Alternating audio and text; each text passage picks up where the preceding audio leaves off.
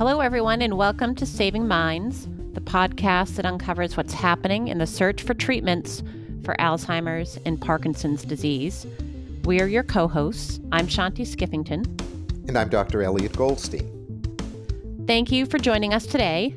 Today, we're going to be looking at a continuation of our discussion about biomarkers. The FDA has called on the industry, citing an urgent need to develop new biomarkers for Alzheimer's and Parkinson's clinical trials. And in our last episode, Elliot spoke with us at length about biomarkers and highlighted the need that's driving them, and that is that 9 out of 10 drug candidates fail in clinical trials. And Elliot, you spoke at length about the value of biomarkers to potentially improve this ratio for Alzheimer's and Parkinson's disease. So perhaps we could just begin today's episode with a quick recap of what biomarkers are for our new listeners and why they are so important. Sure, I'm happy to do that. So in simple sort of lay language, a biomarker is something we can measure reliably that indicates whether the disease in question, Alzheimer's or Parkinson's, is progressing, is stable, or hopefully regressing in patients. Ideally, an element we can measure easily and repeatedly, and the best biomarker would be available to measure in blood tests, which can be repeated on a regular and relatively non-traumatic basis. Biomarkers exist already, especially in the field of cancer. For example, a biomarker called PSA, prostate-specific antigen. Its levels go way up in the blood when there's active tumor development in the prostate. They stay stable when the prostate is no longer, the cancer is no longer developing, and they decrease when the cancer is in remission or has been removed or completely obliterated. So we'd like to have something very similar that we can measure that would tell us whether neurons are dying at an increased rate, a stable rate, or even decreased rate in response to therapy. And this is important since, as you mentioned, Shanti, the failure rate in drug development is high. On average, only 1 out of 10 drugs that enter clinical trials actually gain approval. So in this setting, we need early decision making to stop development of products with little or no chance of effectiveness. We call that a go-no decision in the industry.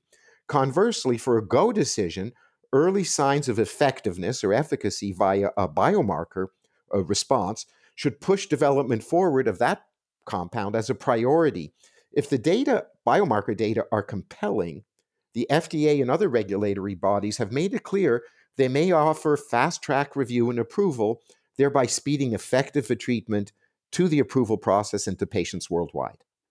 And as we've said in earlier episodes, there are no disease-modifying treatments for Alzheimer's or Parkinson's disease. So biomarkers are uniquely important for these diseases. Can you tell us a little bit about why this is true, Elliot?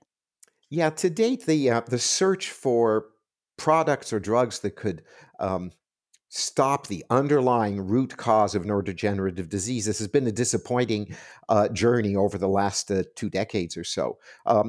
As we know, Alzheimer's disease, for example, is the only top 10 cause of death in the United States without an underlying root cause therapy, making biomarkers that could speed access to a treatment absolutely essential in this case. Now, despite this disappointing and long journey, we've learned a lot from the past failures and the excellent scientific research that's accompanied them.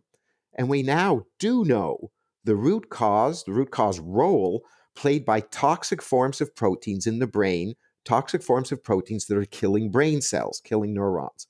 So now that we know the right target, we need new, reliable, and easily accessible biomarkers that can help us measure the rate of brain cell death and are predictive of disease progression, stabilization, or hopefully even regression. This approach using validated biomarkers will, in our opinion, revolutionize drug development in diseases like AD and Parkinson's disease and other neurodegenerative diseases. So it's not like there haven't been biomarkers available for these diseases, but what you are suggesting is those biomarkers were perhaps tied to an incorrect root cause. And that's why we need new biomarkers today. Um, can you explain some of those biomarkers and maybe discuss their limitations? Yes, obviously, this is a broad and complex area, so I'll divide the biomarkers and biomarker development into 3 sort of broad categories. There's a few more, and there's a lot of I'll call it, long distance or long term opportunities. But let's talk about the here and now. So, of the three forms, the first is imaging. What can we see in the brain? That includes highly specialized brain scans, something called a PET scan, allows us to visualize the burden, if you like, of amyloid in the brain of patients with Alzheimer's disease. Some of the more exciting and modern imaging techniques allow us to see cortical thinning of the gray matter in the brain relates to the loss of neurons or death of brain cells. The challenges here are these techniques require sophisticated machinery. They're cumbersome, costly, have to be done in a specialized hospital environment, and difficult to repeat. So we've talked about the imaging biomarkers. Now let's talk about biomarkers in the cerebrospinal fluid. So changes in brain levels of various substances, let's call them biomarkers, would seem the best approach is the CSF, the cerebrospinal fluid, bathes the brain. So it's closest to the damage, if you like. However, the limitations here of measuring substances or elements in the CSF requires a spinal tap, which is not trivial and it's relatively costly. It's inconvenient and it's difficult to repeat regularly. And finally, the third category after imaging and cerebrospinal fluid would be blood based biomarkers, what might be the holy grail. Very convenient, obviously. It's easy to draw blood as outpatient in a home setting, in a hospital setting, in an emergency room.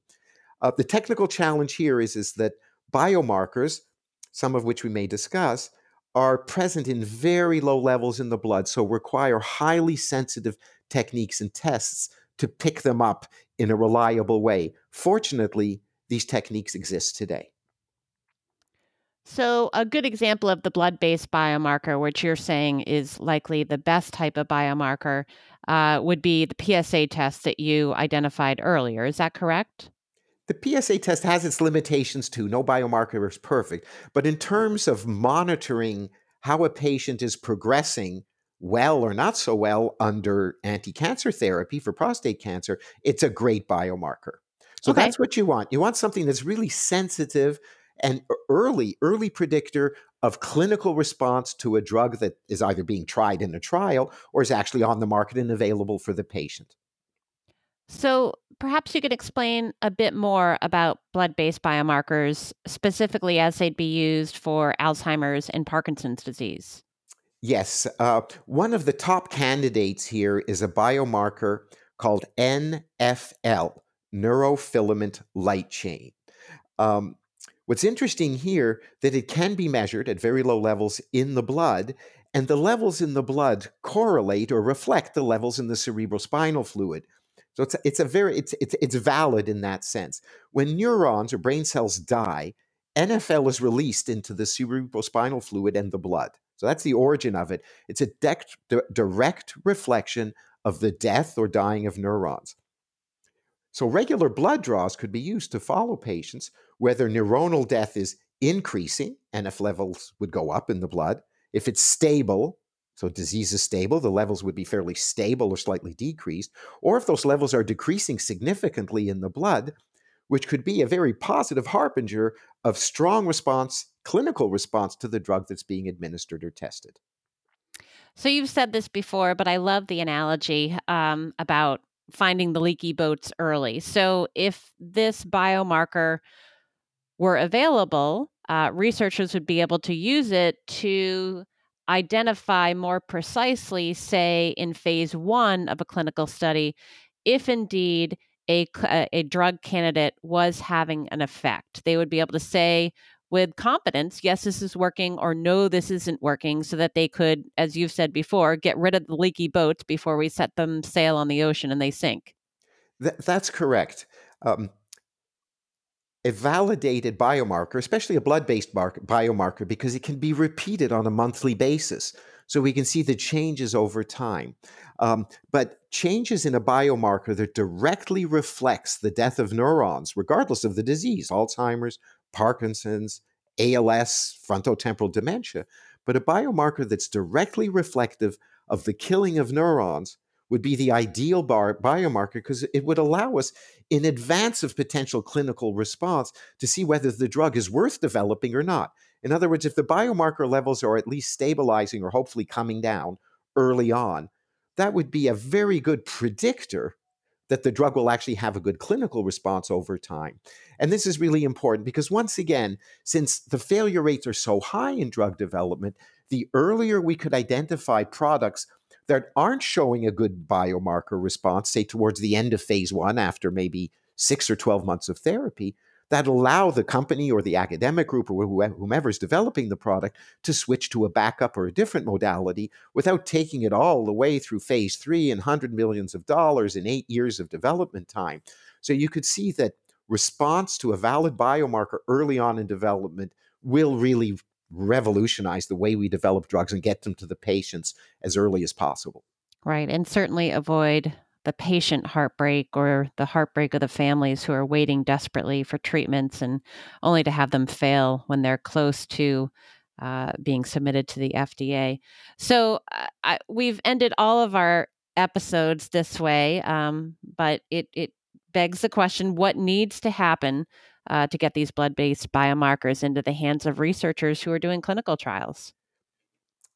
Really, that's the key question, isn't it? We need 3 key elements, if you like. One, obviously, a validated biomarker or biomarkers, ideally blood-based. So I mentioned neurofilament light chain, NFL in blood. So we have at least that biomarker, and there are others that I didn't talk about. So validated biomarker, clearly we need. Secondly, we need a clear hypothesis to test. In the current case, the question we're asking, the hypothesis we want to test is, does selective blocking of toxic oligomers or toxic forms of otherwise normal proteins slow or stop progression of disease? That's really the key question, and that's what we want to do. So a validated biomarker to test the hypothesis, a clearly enumerated hypothesis related to the death of neurons and ultimately the slowing of disease. And then, of course, we need an appropriate product to test that actually fits that hypothesis. So we need new methods to make drugs that can selectively target only the toxic forms of these proteins, because that's the hypothesis we want to test. I promise we have one approach, and it's our discovery platform that has allowed us to create antibodies that are highly selective for toxic forms of proteins, toxic oligomers, that are the underlying drivers of neurodegenerative diseases. Data show our lead candidate for Alzheimer's, for example, PMN310, has been shown to selectively block only toxic oligomers of amyloid beta. So we have a validated biomarker to use, and blood-based NFL and potentially others, a well-documented hypothesis relating to, does the blocking or the selective blocking of toxic oligomers stop or slow progression of disease? And we have an appropriate, highly selective antibody that can do this, that's the appropriate one to test in these conditions. Well, I'm sure this year is going to bring a lot of activity around biomarkers, hopefully, and I'm sure we'll be revisiting this topic in the near future. But until then, thank you everyone for tuning in, and we look forward to seeing you in our next episode.